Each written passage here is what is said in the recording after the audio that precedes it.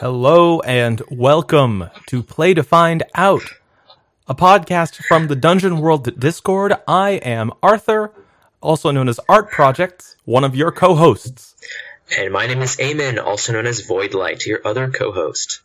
Now, we have a packed show for you today, but before we get into it, I just want to thank everyone on the Discord who's already listened to the show, and let you know that if you're subscribed via a direct feed, you can now also subscribe in iTunes or Google Play. So not only do we encourage you to get on those so that our analytics start picking it up, but also leave a review. Help us out, let us know what we can improve and what we can do differently. And we're really excited to hear your feedback and your thoughts as we start working more deeply on this really wonderful show. And I want to dovetail from that and just say thank you to everyone who's already sent us feedback and responses. I've been looking through all of your messages on Reddit, on Google Play, Google Plus. Yeah. That's right. And on the Discord, of course, and at our very own email address, which we'll actually have some emails this week. I'm incredibly excited. So this is a big week. We've had such a good launch, and I cannot wait to see what the future of the show is like. Yes, it's really exciting to get feedback and to hear that what we're doing isn't totally crazy. So with that in mind... Well, it might still be. Well, it might still be. I mean, inherently playing role-playing games is a little bit wild. So with that in mind, let's just start out by talking a little bit about a highlight from a recent game. I've got something this week, specifically from my most recent Dungeon World game, which was a one-shot with sort of half and half my regular group and new players who had some experience in Dungeons and Dragons but had never played Dungeon World before. The whole event was actually set up by a friend so that she could introduce one of her friends to a system that she liked better, in the hope that they would then switch their game over to it as well. So a little bit of a marketing campaign for Dungeon World at the table that day. And that session was a ton of fun. We had a really good time. It was super cinematic, lots of fun action scenes, some good characters that we got to meet. But there was something that happened in that game that has never happened in one of my games before, and I was really excited about how it went. We had a tavern opening. We began our game with 4 characters hanging out in a tavern. And it worked. Like, it's practically a cliche that the tavern opening is the lazy way to start an adventure where everyone just sits around, talking to one another, not doing anything. And, I'm sure that happens in some groups, but I was really excited that with this group, the tavern opening worked. And it worked for 2 reasons. Reason number 1 was that it was focused. We had already sort of set up a big premise of the game that we were going to be playing, that we were in a town that was ruled by a sorcerer, and the sorcerer's tower in the middle of town was a constant source of late-night light pollution. So, this group of adventurers in the bar, which really wasn't even much of a group of adventurers, they were there mostly complaining about the sorcerer's light, which led to, let's go figure out what's making all that light in the sorcerer's tower in the middle of town. Which led to the second thing that really worked about it. An ideal moment at which I, as the DM, could call for a smash cut over to the 4 of them trying to get into the sorcerer's tower. Okay, so that's actually what I was going to ask. Like, did they literally roleplay, like, walking out of the tavern and then going somewhere? You started, like, the tavern was where they met up, like, for the evening, and then you hard framed to somewhere else? Hard framed to somewhere else. We basically got enough out of that scene to just say, here's where we're going to be spending the bulk of our time, but in a context that let their characters kind of shine a little bit and gave them a little bit more flexibility. That wasn't my more traditional start, which is start in the middle of a conflict and get out of it. Or escalate it, whatever it happens to be, which is how I usually begin my Dungeon World one-shots with new groups especially. This was a nice, more relaxed start that still gave us an opportunity to get into the action very smoothly, very swiftly. I think an opening that's almost as cliche as the tavern opening is the prison opening. Like, you guys wake up and you're in a prison and you don't know how you got here. That's and I have used that myself as well. Totally. As I love the prison opening. Yeah. I've had the prison opening, I've had the escaped prisoners opening, and I've had the you just arrested the big bad opening. All of those are fun. And And I actually think that's a great moment for us to transition into into part of the meat of our show today, where we're going to talk a little bit about some dungeon mastering, game running ideas in our GM Academy.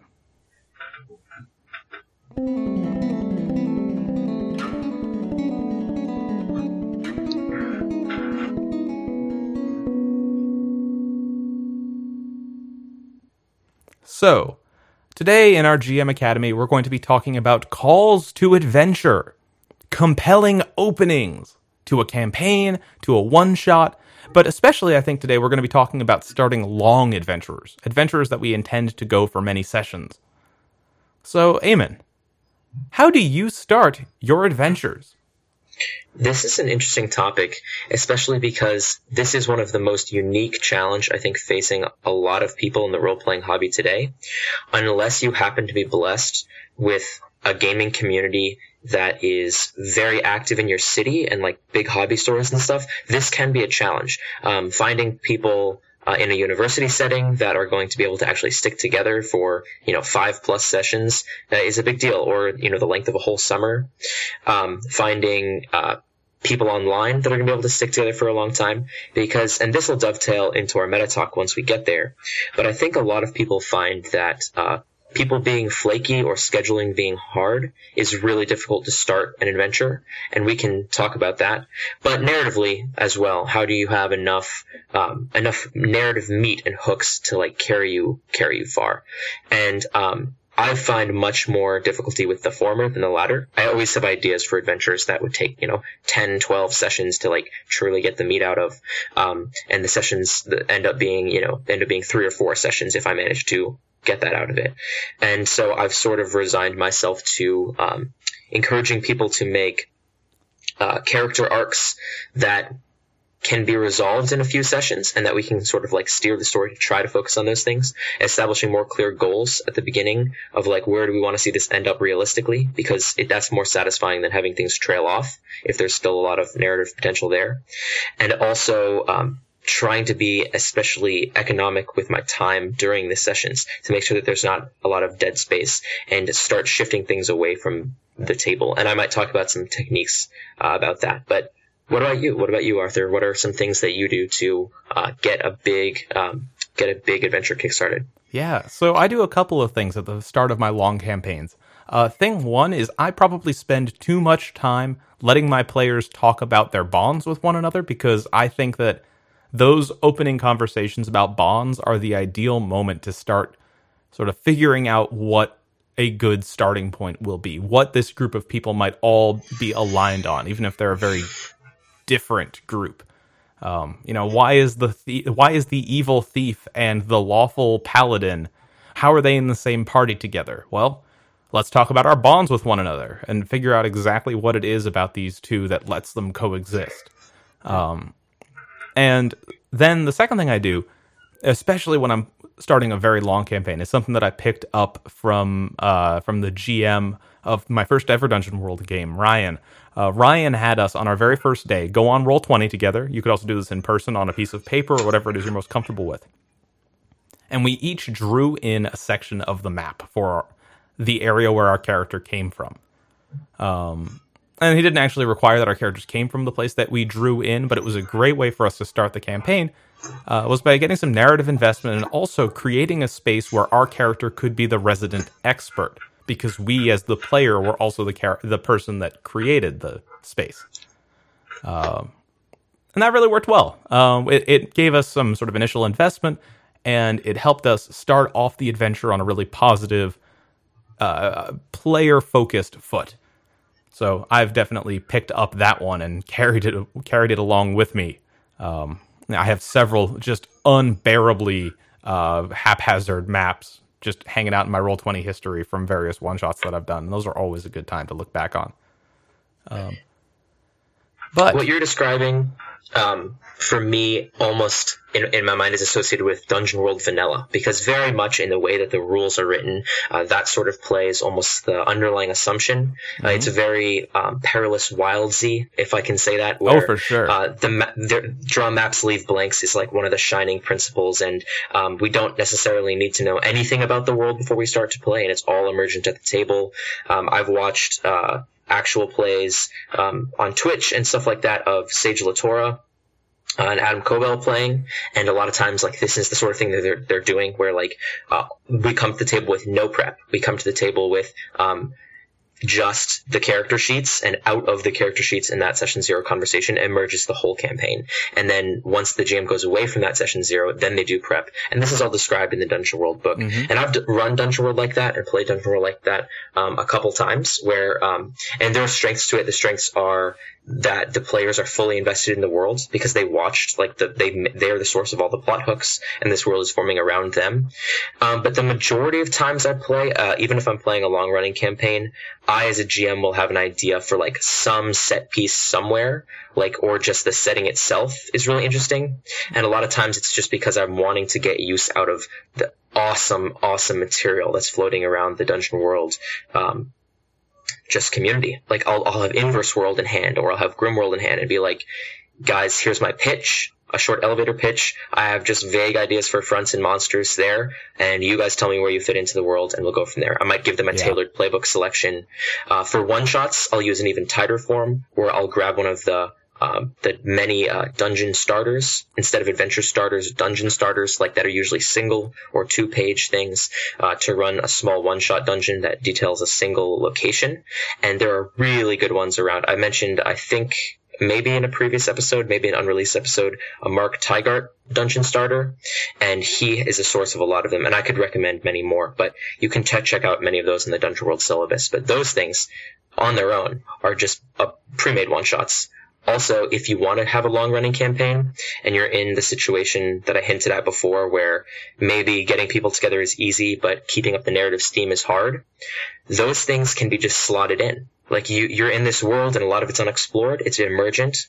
You as a GM can be like, this location exists, and have the players just come across it. And then you've got a really fraught location with lots of different hooks in there that's usually very tight. And those things, in their modular nature, are just a gold mine, honestly. Totally. So do you want to talk about the social element? Well, actually, before we jump to the social element, I think I'd like to sort of reframe this conversation a little bit. Now that we've talked a bit about how we as GMs can sort of prep our initial steps and make sure that everyone is bought in narratively, I think one thing that we can talk a little bit about might be, how do we justify the fact that these characters are in this adventurous situation in the first place? That's something that I've definitely struggled with a little bit in a lot of my games, and I think is the real crux of a call to adventure. Why are these people going on an adventure? Is it because their players want to go on an adventure? Yes, of course, but that to me is a shallow justification that can be made a lot more fun with a meaningful start, which I think is one of the things I'd really like to talk about today. Oh, like the why are you guys a party question? The why are you guys a party question is definitely part of it. But also, why does, I've got a party in real life. I have a group of friends. We hang out on weekends. We'll go on the occasional adventure in the form of a road trip. But, we're friends and we do stuff together justification is, it doesn't quite carry over to, we're going to go out and hunt Minotaur. So why... How do you get your players together and get them out on an adventure in character, I guess, is kind of the thing I'm interested in talking about. That's never been much of a problem for me in my games.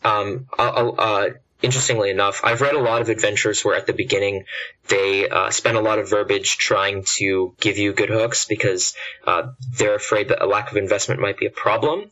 And they're like, why are the players in this location to begin with? And I'm always like, I can just stick any item in this location, they'll go running for it. I can stick any NPC in this location they need to find, they'll be going for it.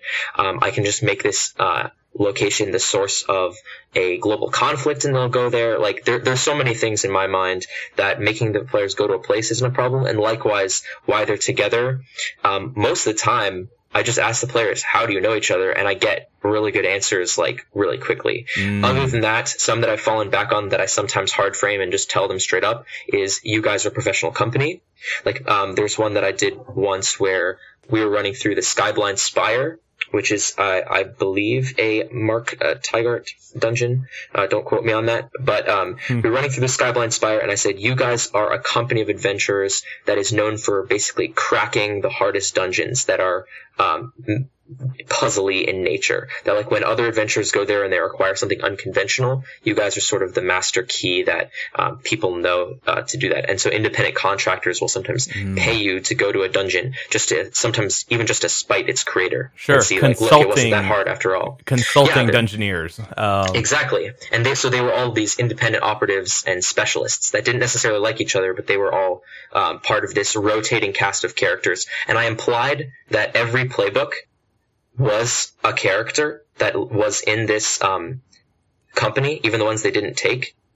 And the ones they take, they got to flesh out like that operative. So, like, they had all the different playbooks were specialists in that company. Others that I've seen are that each of the players is the representative of a different nation. And this goes from, like, they're all from different cities approach that some people take, where, like, there's a great catastrophe in the lands, and you guys have been assembled at a council to deal with it. And that's sort of the Rivendell Council of Elrond approach, right? Does that approach? They're ambassadors. Does that approach have a clinical name, something that we can refer to it? Because if not, I have a pitch for what we should call it from now on. The Council of Elrond approach? The Council of Elrond approach is good, but I would like to pitch the Bionicle approach, because... yeah, I understand that reference. Yeah, I think as nerds, we have a responsibility to understand that reference, because it is the exact cross-section of obscure and creative that we as Dungeon Masters should revel in. So what's sad is that's probably dating us both a little bit. Oh my God, you're right. Over. It is. Yeah. Well, is it over? I feel like I still see those products, like, on... like the new generations of those occasionally. I actually got a couple for a birthday present a couple years ago. Story-wise, it's over, isn't it? Or if it is still going, it's rebooted. I'm sure it's totally rebooted. They definitely ended the world. Because, they definitely, they brought it to a close. Anyway, so yeah, there's those different things. Sometimes we role play them meeting, although that sucks up a lot of time and I very sparingly use. And other times you can suggest a reason that they're all together by your playbook choice or by your GM stipulations. Like, sometimes I say, you guys are all humans, or you guys are all wizards, or something like that. Although Dungeon World itself pushes for a diverse cast. The typical rule that a lot of people follow with no playbook duplicates also supports that. Although I have seen parties where they're all a single type, or like maybe they're a company of rangers or something. What's his name? There was, by Ray Otis, the writer of Plundergrounds, put out a little Dungeon World sort of play kit for how to play an adventure where they're all the characters are part of the same military company. It was called Pack World. And so in that, they're all soldiers, right? But they are all, like, specialists. So there might be, like, the cleric for the unit, or the sort of, like, scout for the unit who's a ranger, or the arcanist for the unit who's a wizard. And that's a really cool frame, because you're setting up the backdrop of a war. Like, within a war, there's this special unit, and what are they doing? So cool. So a lot of different ways to sort of get your adventures kickstarted, and a lot of ways to inject a little bit of setting flavor and detail into the connections between your players and their characters. So I am now. I think maybe we should talk a little bit about how to make a long-running campaign work. I think you alluded earlier to the fact that often it's the players that get in the way of a long-running campaign really taking off and existing over a long real-world time span. Yeah. I've definitely had that issue with games that I've been in the past, where people have real life stuff that gets in the way. And it's not just limited to, tabletop games. I've had that with other stuff that I do in life, various hobbies that I've picked up that rely on a group all getting together, having group members drop out and not be a part of it anymore. So why don't we talk a little bit about some strategies to get those long running campaigns to work around the players that are, a part of it? Absolutely. And I think this dovetails into our next segment, actually.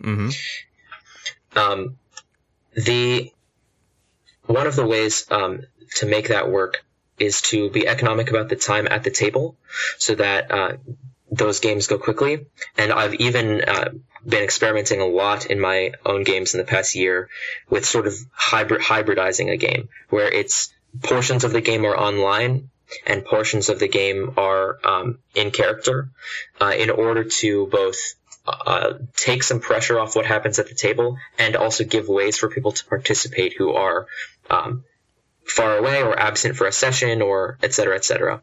And the main way I use that is with Discord, although I've seen people do this with Roll20 and other things like that. And me getting into Discord a lot was because of this necessity. So I wanted a place where we could talk in character while not all together, so that it wasn't just me as the GM like meeting up with people and only them getting able to see that. Even if I talked with just a single character, everyone else could come later and read it if they wanted to. I've had any time that their players are going to be choosing new moves or leveling up or buying something that never happens at the table for me. That's always over Discord, between classes you can message, or between, when you're on your lunch break or things like that. And sometimes even side scenes. I'm a backer of the Invisible Sun game and have been following that a lot from Monty Cook Studios. And one of the things that game was pushing was the ability to play in multiple modes, as they call it. I forget the names of all the modes, but there's the basic, like they have some fancy name to just playing at the table, which is the default. So like the main story content, the adventures, the action, the combat, that's happening whenever you can get all together. And then they have this thing called development mode, which is side scenes where you can have one or two players and just follow them as they try to pawn an item, or follow them as they try to like follow up with a contact, or just something that happens like between sessions, but you still get to roleplay it. And that's a solution for if you can only have a couple people there, or if you want to do something remotely. And sometimes I do that as a play-by-post, even in the middle of a in-person game. Yeah. So like between sessions, I'll do those little play-by-post bits. Yeah. So it sounds like it's time for us to formally transition into our meta talk for today. Let's do it.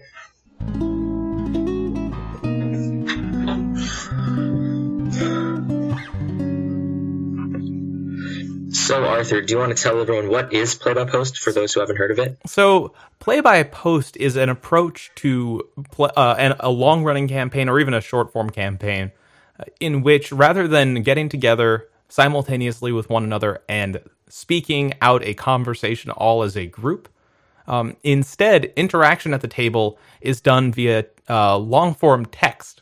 Sort of longer written out descriptions, which can happen without everyone being present and even without everyone necessarily agreeing that this is the time to do it. Instead, it can operate at the pace of whoever is participating, so that, the ongoing conversation is not required to take place during, a 3-hour period of time on a Sunday, for instance. Yeah, it's asynchronous, which is a strength of it. And Discord is very well suited to that. Anyone who is a member of the Discord, the Dungeon World server, will see just things set up for that, where there are dedicated game rooms. A lot of times people advertise for a game, and then you can go and join a server that they've set up with an out-of-character channel, an in-character channel, maybe even some voice channels, but sometimes not.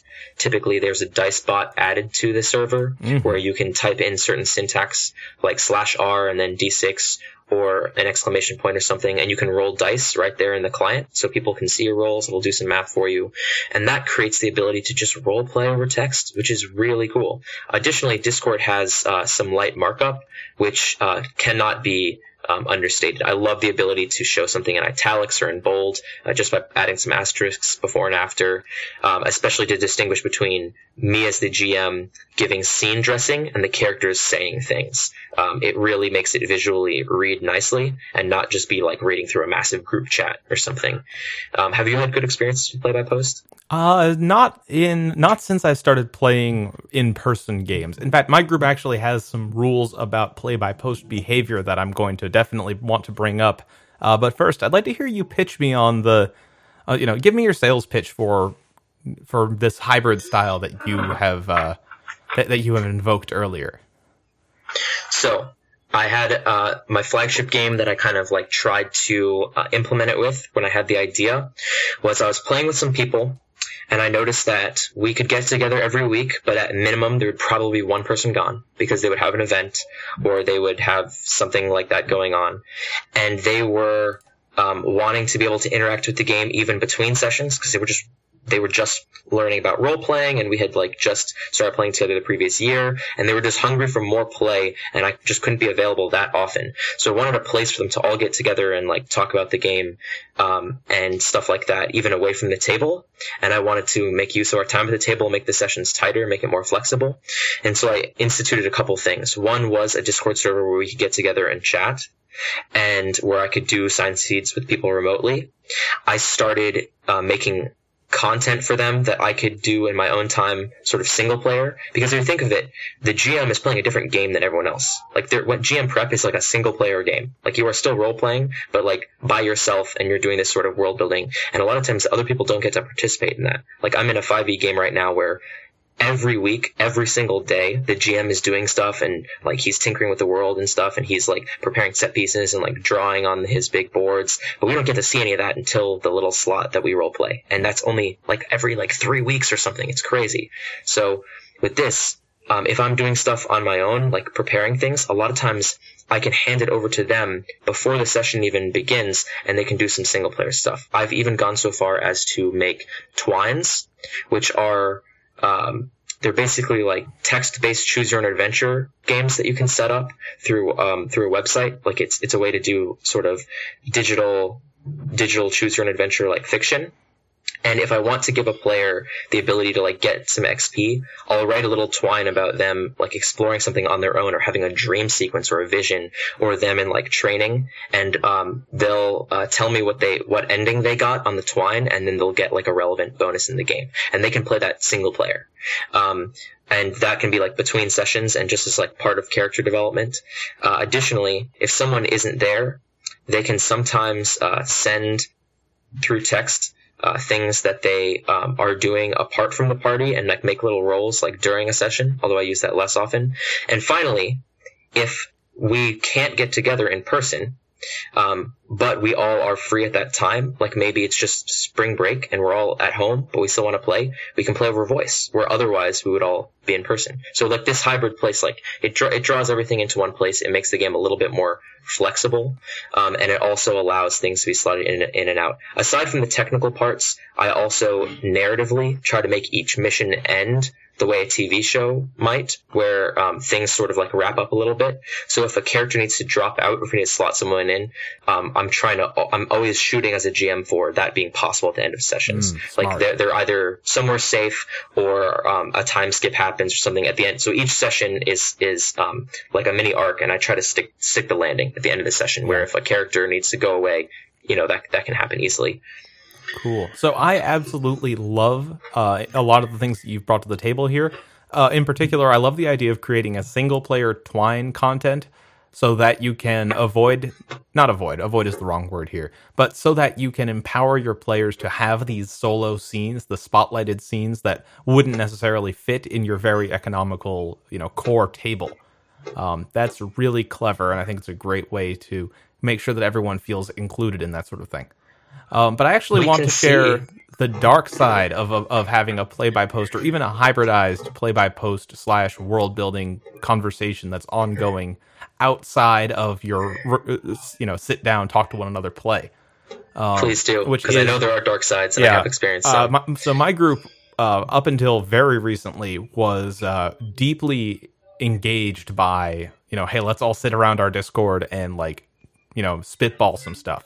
And we'll take a smoke break at work and write down some ideas to one another and talk to one another about it, or we'll stay up late, deep into the wee hours of the morning, writing out these NPCs that definitely exist somewhere in the world.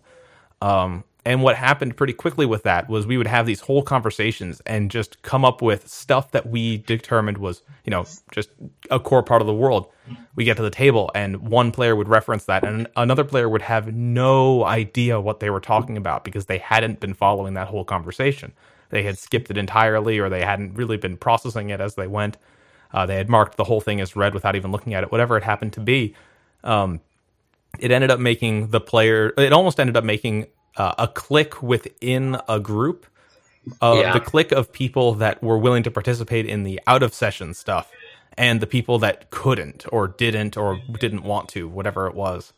And it was so easy for that to get out of hand that I've actually, that alone was enough for us to institute a no setting talk outside of play.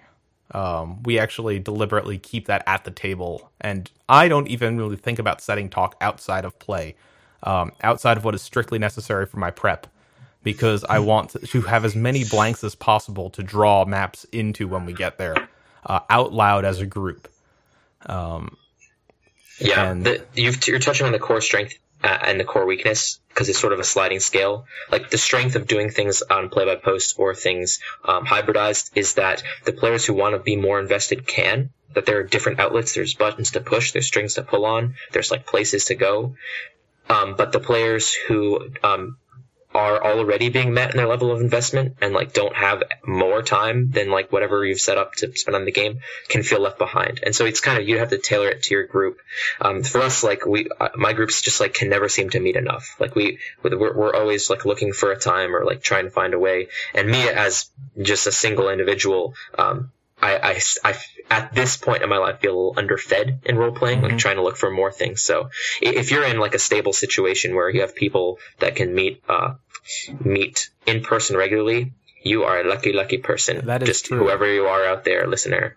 Yeah, it's ironic. When we were just getting started with my current group, we said, hey, Sunday at 6, let's all get together and play a game. And then at the end of that game, we're like, hey, let's play again next week, Sunday at 6. And that went on for about 5 weeks with only one session in the middle where we had a mixed group and we had to split things out a little bit. Nice. And then the second we get together and think, all right, well, this was a fun like mini campaign, but now it's over. Let's do a real campaign and really commit to it. The ability for everyone to get together on a Sunday evening or at any specific time on any day plummeted to like a 2% success rate for the next several weeks. It went from like perfect attendance to we didn't have perfect attendance once in the blink of an eye, in the click of a finger. Life happens. Yeah, life does happen. And unfortunately, right now, I'm actually the lame one. Where I'm the one that's lame is the wrong way for me to put that. I'm the one busy, that isn't just busy. Busy and unable / otherwise occupied. Where I would like to be playing every Sunday the way we've been trying to, but this Sunday and last Sunday, I just haven't been able to get it together due to family stuff. Having family in town, it turns out, is the thing that happens in life. You should consider yourself lucky for that as well. Yeah, I definitely am not complaining about that. Not even remotely complaining about that. But it all comes together sometimes. But quick story on my part. Oh yeah. This past summer, a coworker at work like invited me to join his personal game that he was playing with a group through Roll20, that they had all met each other online. They'd been playing together for a couple of years, and they had just had a player drop out because he was too busy to keep up with the game, and so he asked if I wanted to join. And I was working out of state, so I knew that like after the summer was over, I would be only remote in this game. But it was a Roll20 game, so that was fine. And but they were playing on Friday nights. And during the summer, I had nothing to do on Friday nights because I was just working this job in a city that I didn't normally live in and didn't know a lot of people there. And then once school started again, Friday nights were the most packed night. Everything is scheduled on a Friday night. All my friends want to hang out on Friday night. And so my ability to like have time for this game was really, really split. And so eventually, like a few weeks after coming back to school, I was trying to let them know in the game that like I couldn't keep up with it as much and and I asked them if they were okay for me just like dropping in every now and then for an adventure, and they said that they were not, because the culture of this game group was like we all like are super serious about the game, and we like our long running group, like I said, like the 4 or 5 of them had been together for several years at that point. Mm-hmm. And so like we worked out a narrative way for me to exit, and I like set up a session with the GM of like, you know, part of my character's backstory was that he was being hunted, and it's like, how about these people catch up with him, and he either dies or absconds and the party doesn't see him again. And he was like, all right, next session we'll do that. And then I couldn't make that session. No.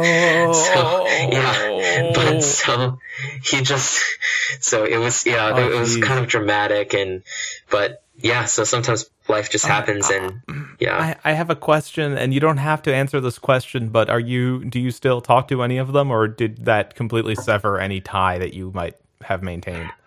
It was cordial, and they were pretty understanding and everything. But like, I have not played with them since. But like, they didn't like kick me off the server or anything like that. Like, I still drop in and look what they're doing because they were a great group. It was for 5th edition though, so yeah.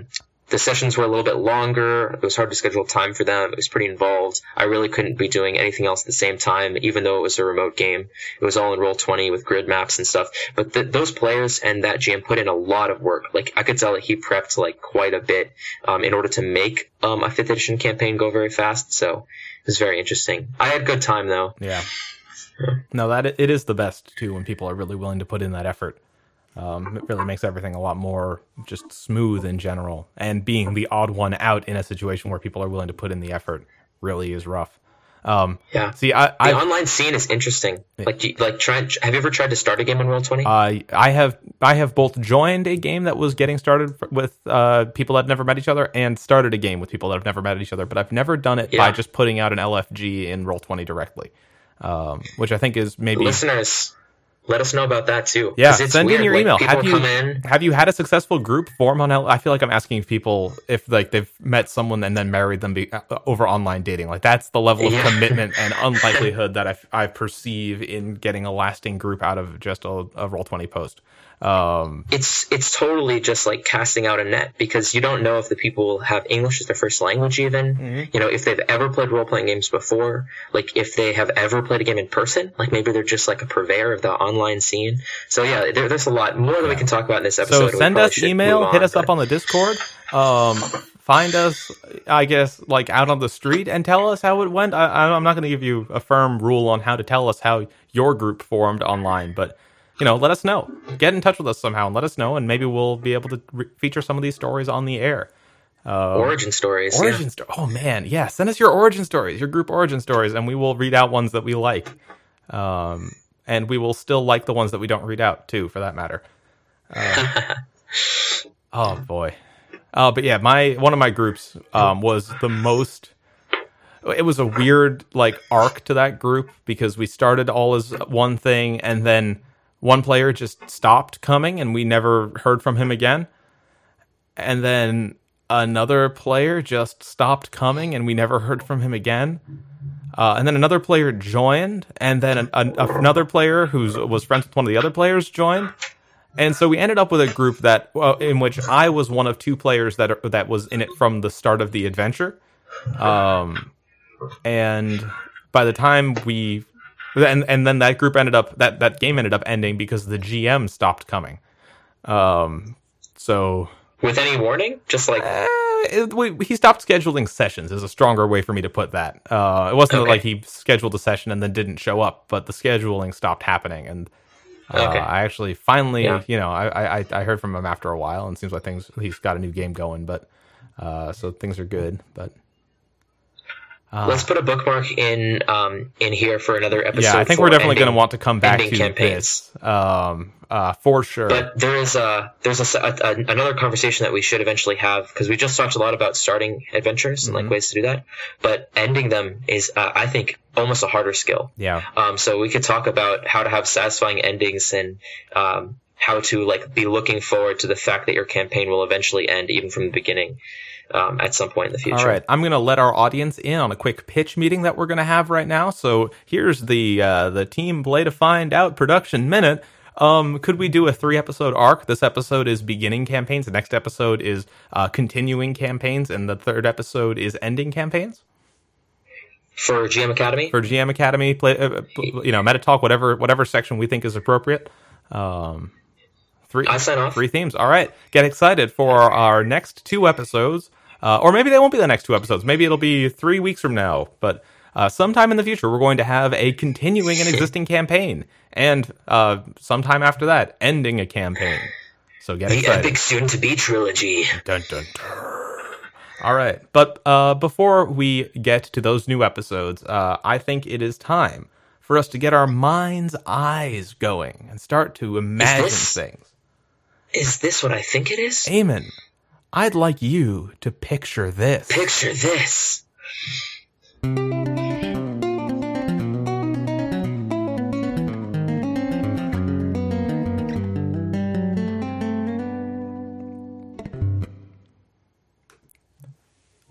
Eamon, this past weekend, I saw a movie and I have not been able to stop picturing things from that movie. I think I could go for the rest of this podcast, and every single picture of this that I bring to the table could be from this movie. That's how crazy the ideas that this movie brings to the table are. Arthur, tell me more. So, I saw a 2-part movie from the South Indian Tollywood region. It's a movie called Bahubali. And it is an action movie about a legendary hero / lost prince and his father. And it is chock full to the brim with vivid imagery, incredibly fun characterization, and clever approaches to narrative design and nonlinear storytelling. And really just across the board, the whole appearance and experience of this movie is spectacular. It's also currently available on Netflix for those of you, at least in America, who subscribe or steal someone else's subscription. And we will at minimum include the name of the film in our show notes. But I'd like to bring something specific to the table from this movie, a specific thing to picture and possibly include in your games. And that's this idea of just insanely specific rituals.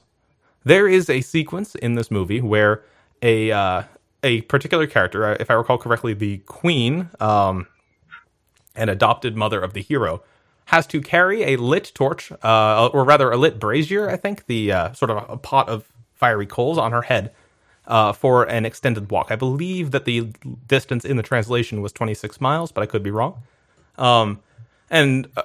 The way that they portrayed this is this woman dressed in her finest ceremonial gown with a big pot of burning coal right on her head, surrounded by a platoon of soldiers keeping her safe as she embarked on this very specific ritual of bringing this coal. And one of the rules for the ritual, one of the contrivances is the wrong word, but it's close enough, of what she was doing was that if she hesitated for a second, the whole thing was moot. There was sort of a ceremonial fearlessness that had to be a component of it. And that ritual is just so vivid to me because I can absolutely see how you could bring that into a Dungeon World game like it was nothing. It would be easy. You have opportunities that pop up for all sorts of moves, both from a player perspective and from a GM perspective. So many difficult choices and hard bargains that you can offer. And I've got a couple of suggestions for that. But Eamon, do you have anything that right off the top of your head this immediately sets off for you? It made me actually think of a Reddit post that I saw on the Dungeon World subreddit a while ago. And I don't want to sidetrack too much, but it was I like highlighting community content, and it was a user called Wanderer Down who was saying that for his rituals he would either himself or make the person doing them make a sentence that was what the ritual basically was. For example, I summon a demon to fight my enemies, and then he would break it up into syllables or just chunk it like close enough to syllables, like I summon a demon to fight my enemies, like something like that. Then he would regroup them arbitrarily where the spaces weren't, like I summon a demon to fight many enemies, like, or something like that. And then he would mix up the order or reverse the letters. So it would be something like Meisene Miktfi Tomon de Amon Sumi. And so it sounds like some crazy, like, magical language just from him sort of chunking up the words and putting them around. And I thought it was amazing. And he like recorded audio of himself doing it and added like a reverb. And I was just like, this is amazing. Oh, that's really fun. That's what I was thinking of when you were saying that. Yeah, sure. It's a great way to give your rituals when your player is undertaking them, in particular, that extra little bit of energy, that little bit of spice and flavor that we GMs always try to bring to the table. But aside from what they say, like you're talking about the actual actions being ritualistic and interesting and stuff like that. What are some other things they did in the film? Okay, yeah. Let me come up with a couple of examples. And I'm going to try to do this without spoiling too... You know what? This is officially a spoiler warning for the 2-part film Bahubali the Beginning and Bahubali the Conclusion.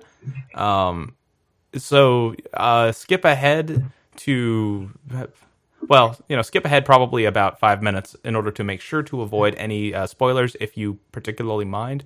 I promise it's still worth watching this movie even if you know every single plot beat. I actually had to refer to a Wikipedia article even to keep up with the thing.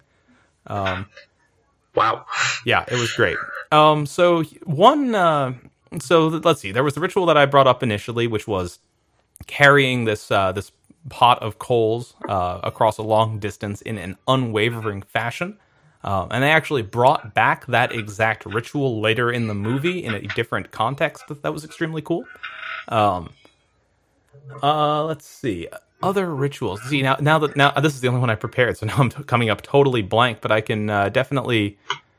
So instead of telling you more, and this ends, I think, the spoiler warning for Bahubali 1 and 2. Rather than telling you more about the other rituals in the movie, we'll come back to it. And instead, let me pitch you a way that you can use a ritual of this construction in your game, and some of the things that you can bring from it when you do. Okay. There is an NPC, probably a holy figure. They start this adventure dressed in their absolute finest robes. They've got something on their head which is dangerous but manageable, or something that they're carrying which is dangerous but manageable. It doesn't have to be on their head. And they have some sort of defense which is ultimately going to be meaningless compared with the threat in the way. Something that you as a GM can use to demonstrate the danger of something that the players encounter along the way. And then where your players come in is that they are invested in the success of this ritual somehow. Either they're part of the guard, or they, if the ritual fails, then it's the end of the world, whatever it happens to be. And then along the way, you've got it's not exactly an escort mission, but it's got an escort mission-esque construction that you can use. And the sorts of difficulties that you encounter along the way can very much be rooted in these two parts. A dangerous but manageable substance that needs to be transported, and the unwavering way in which that transportation must happen. Don't let a single drop spill from this bowl as it crosses miles, something like that. Or even just at no point can both of the carrier's feet be on the ground. They have to be running the entire way. And the imposition of that rule then gives you a ton of narrative room for your 7 to 9s on a Defy Danger. A hard bargain, for instance. Well, yes, you're able to block the tiger's jaw as it closes around your armor instead of around your bare skin, but wow, I immediately lost it. But in doing so, you have to stop in place, and the tiger is now blocking the procession's continuance. What do you do? Or an ugly choice. Yes, you can wrestle the elephant to the ground, but if you or you can. Wow, sorry, it's been a long day, and I'm totally blanking on the way that I would actually do this in play. Sorry, I'm going to cut this from the actual episode, I suspect. Let me leave a little note for me to do that. But yeah, you get an ugly choice. Yes, you can stop the elephant from rampaging through the procession, or you can let the elephant go through, killing 3 of the guards, but leaving the procession unblocked. And I don't know about you, but I always find it a little bit difficult to come up with hard choices and bargains along the way. So it can be really, really useful prep to have a list of those ready, especially if I have a general sense of what an adventure might look like. There's a lot of these are fitting the format of personal health and safety, or public health and safety, maybe against each other, or personal or public health and safety against the success of the mission, where the ritual itself must go through. There's this impetus, and that's something that's really great and kind of baked into the ritual move, and which is why people out there, even if you don't have a wizard in your group, make there be some sort of magic in the world that is ritualistic that comes across the players' plates, because it's always so fun and so flavorful and creates those set pieces that are the things people remember in their games long after. Absolutely. So with that in mind, I think let us know if you use a ritual, particularly a ritual inspired by the Tollywood film Bahubali. And that should do it for our picture this. So, Eamon, I understand that for the first time in Play to Find Out history, second time in Play to Find Out history, now that I say that out loud, because we haven't gotten an email before, but we have gotten questions from our fans. We have an email. That's right, we do, and this is coming from Jonathan Johnson, who has the illustrious distinction of being the first ever person to send us Dungeon World related content to our email address, which, if you want to get in on that sweet action, is playtofindout@protonmail.com, spelled just like you'd think. And he says, "Hi, I'm going to DM my first custom campaign soon, and I've been rattling off an idea of a human-only campaign. The caveat being that the players can pick other races from the handbook as long as they can justify it in terms of augments or some sort of background thing that their character has. Do you have any thoughts, any race calculators or classes that might help to make this campaign easier to balance?" This is something that I have done plenty of times. I prefer parties where the players are mostly the same race, and where if there's going to be someone of a different race, that it's either only one or two people in the party. And I think that we've moved away from that in recent years. In early D&D, I don't know if everyone knows this, being a halfling or a dwarf or an elf was a class. Like, if you were going to be that, like, that was so consuming that was all you were. Like, you weren't like an elf mage. It was that you were an elf, and that elves were a certain way, and being an elf was kind of being like a pseudo caster and stuff like that. And I think people moved away from that because they thought it was kind of, I guess, racist, but that like all elves like are the same because they're like a class. Mm-hmm. But if you think about it, like, the fact that it's so different from the human experience of like being something else, that it's a lot to balance if your party is so diverse. In recent times, we see, even reinforced by like the art and stuff in books like the D&D like 5th edition books, every person in the party is a different race and a different class, you know, and a different gender. Like, everyone in the party is like very unique, and that's just a certain style of play. But this humans only style can sometimes have a more not gritty, but a more sort of grounded campaign, where like things are interestingly mundane at times, and where like the human differences between the characters, like their viewpoints and stuff, are what really give them texture and flavor. And how do we implement this in Dungeon World, though?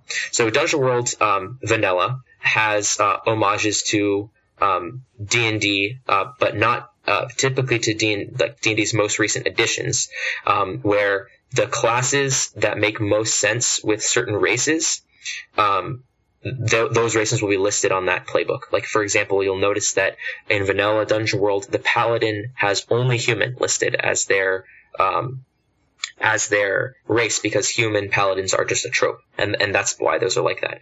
But I've seen Dungeon World playbooks out there in the community that are identical to the vanilla playbooks, and the only thing that they have changed is that every single race suggestion on the playbooks has just been renamed.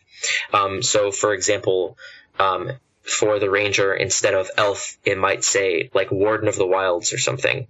And for the human option on there, it might say like Walker in the cities. I'm not looking at one right now, so I can't tell you exactly what they are. But they basically just reframe race as background. Like, because of your, like, the specific way you got into this, like, that's how they do that. Like, in the Alchemist playbook, which I'm realizing is not one of the vanilla ones, but the first edition I've seen of the Alchemist playbook had races, and I saw one that was modified to this format where they just renamed the race based on different specializations. So one might be Alchemist, you know, or one might be Tinkerer, you know, and so those are you could be whatever race you want, you know, and still take this move. So it basically just like allows the characters to be, maybe we're all the same race, or maybe every single one of us is a different race, but race doesn't factor mechanically in, which is basically what this person is asking. Like, how do you abstract race mechanically? Yeah. It's not that hard. Yeah, I definitely think that if you want to avoid, non-human races in your setting, then renaming the ones from the book is a perfectly good way to do that. I think that there is not a single racial move that I can think of off the top of my head anyway that a human just wouldn't make sense being able to do it. At least in the context of a game where wizards are a reasonable thing to have in your group. Yeah, because the good thing about Dungeon World is they're not tied to the race as strongly as they are tied to the class. Mm-hmm. For example, like for the Immolator, like one of the moves is like if you're a salamander, you regain all of your health you're immune to fire if you're the salamander. Like that's something you could already imagine an Immolator just having. Or so, just a person having. I think that there are already people in the world who can, for instance, walk across hot coals, and it obviously does something to them, like it's fire and skin, but who are able to resist the natural scalding and burning and searing that might happen. So sure, you can totally justify that, not in terms of, well, it's a salamander, but in terms of it's a person who comes from an area where walking across fire is a thing you have to do on a day-to-day basis, and so they've got very thickly calloused feet. Yeah, or like it's part of the origin of their powers, like to begin with, like just tie it into that. And we will link to those playbooks that I'm talking about because there are a lot of different versions of just the vanilla playbooks that are changed by small degrees, and that's sort of like the first thing. Like the next step is all of the alignments are renamed. Like instead of lawful chaotic, they give them a name like honor or something like that to make them a little more multifaceted. The next step beyond that is I've seen them where all of the bonds are rewritten as like keys or flags or something like that. So like until you get like really into the ones where the moves are changed. Cool. Like some people don't like the fact that the ranger always has a pet, so they change the pet to be like an advanced move, and they make the basic moves more about traps and tracking, or things like that. So can we go back to the question for a second? Because I think there was one other element to it about augmentation that we didn't really cover. Yeah, well, he says if you want to still take the same race moves from the handbooks, and how are you going to justify it for the character, like why they have that? He says you could justify it as he says augs that your character has, which I'm taking to mean that they're augmented in some way, either by training or whatever. But like if you want that to be, take it all the way to the cyberpunk extreme of like artificial augmentation, or like they within their class are specifically blessed or something like that as a cleric, or maybe they have an item on their person which gives them their special race move. Those are all possible. Yeah. Cool. So it sounds like we've got a pretty solid way for us to avoid, going out of our way to use elves, dwarves, the traditional Tolkien-esque fantasy trope races in our games. Which I also appreciate the difficulty of making a city seem, it's weird in a fantasy setting to have a diverse city, because, for instance, the dwarf city is the dwarf city, and it's weird to talk about the elf population in the dwarf city, which lives in the little wooded area that they've grown into the mountainside. So having a setting where you can avoid that, and where the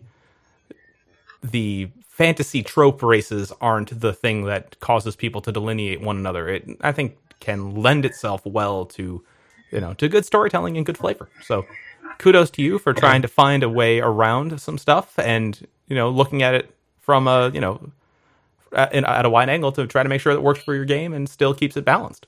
Thank you for writing in. Yeah, listeners, send us more content along these lines as well. Like, how has race factored into your games or not factored into your games? And what is your fantasy background to understand these things? Like, I've played a lot of Shadowrun, and so race is sort of very intermixed with culture in that game. Or like you might be a certain race but not subscribe to that race's culture because you just sort of became that race and didn't choose to and didn't grow up. Like you might be an elf but not raised by elves. Things like that. So different settings really influence how we think about these things. I'm going the other direction with it right now, where I'm running a game in which the system doesn't have mixed races or multiple fantasy races, and we are going hardcore the other direction by sort of home brewing just the most diverse set of fantasy races you can imagine on top of everything.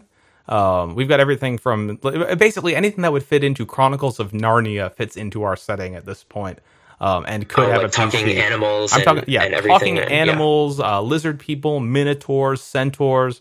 There have been a couple of fawns so far.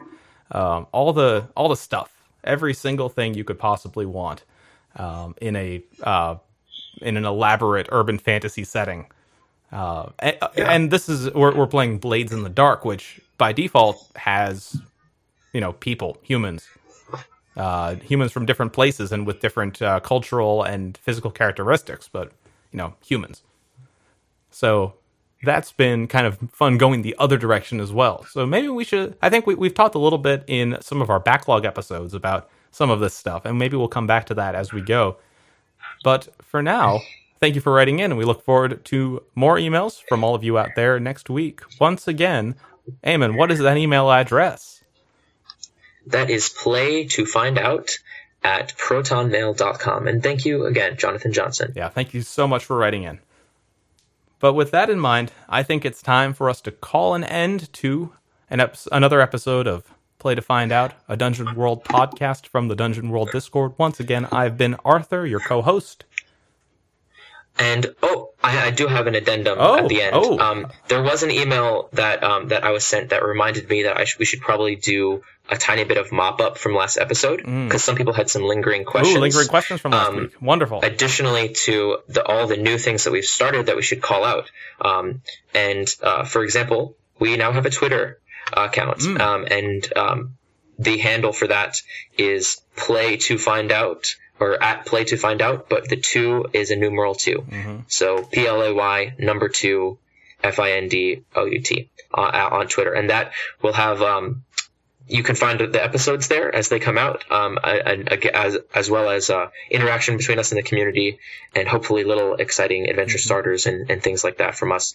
But someone was asking me, since I mentioned a non-Dungeon World game in our first episode, I was talking about the Nightmare Below. They were asking where they could actually find that game, or where they could find more from that game, which made me think of focusing this podcast on Dungeon World content, but also trying to attribute sources. And I found out that game has actually changed names, maybe because of its similarity to the Nightmares Underneath, as we talked about last time. But it's now called Far Below, and we'll link in the show notes here to the G Plus community for that game, because it is still alive, and there actually are more recent versions of it. So super. And actually, on the subject of mopping up our mistakes from last week, I would like to thank, from the bottom of my heart, my friend John Gilmore for writing the music that you've heard in this show. John Gilmore is a working bassist currently operating out of Connecticut, but soon operating out of the Boston area. And at some point, I will find out his contact information so that I can include that in the show notes in case you want some music for a project of your own, or just to support a great musician working hard on making great music. Yeah, I had such a great time listening to all the test tracks he sent me. He is such a talent, and I'm so lucky to have him, to count him as a friend. But with that in mind, it's time for us to, once again, part as friends. This is, again, the Dungeon World podcast, Play to Find Out, from the Dungeon World Discord. I'm your co-host, Arthur. You can call me Art Projects on the forum. And I'm your co-host, Eamon. You can call me Voidlight on the forum. Thanks so much for joining us and for playing. And you found out. It's been such fun having you at the table today.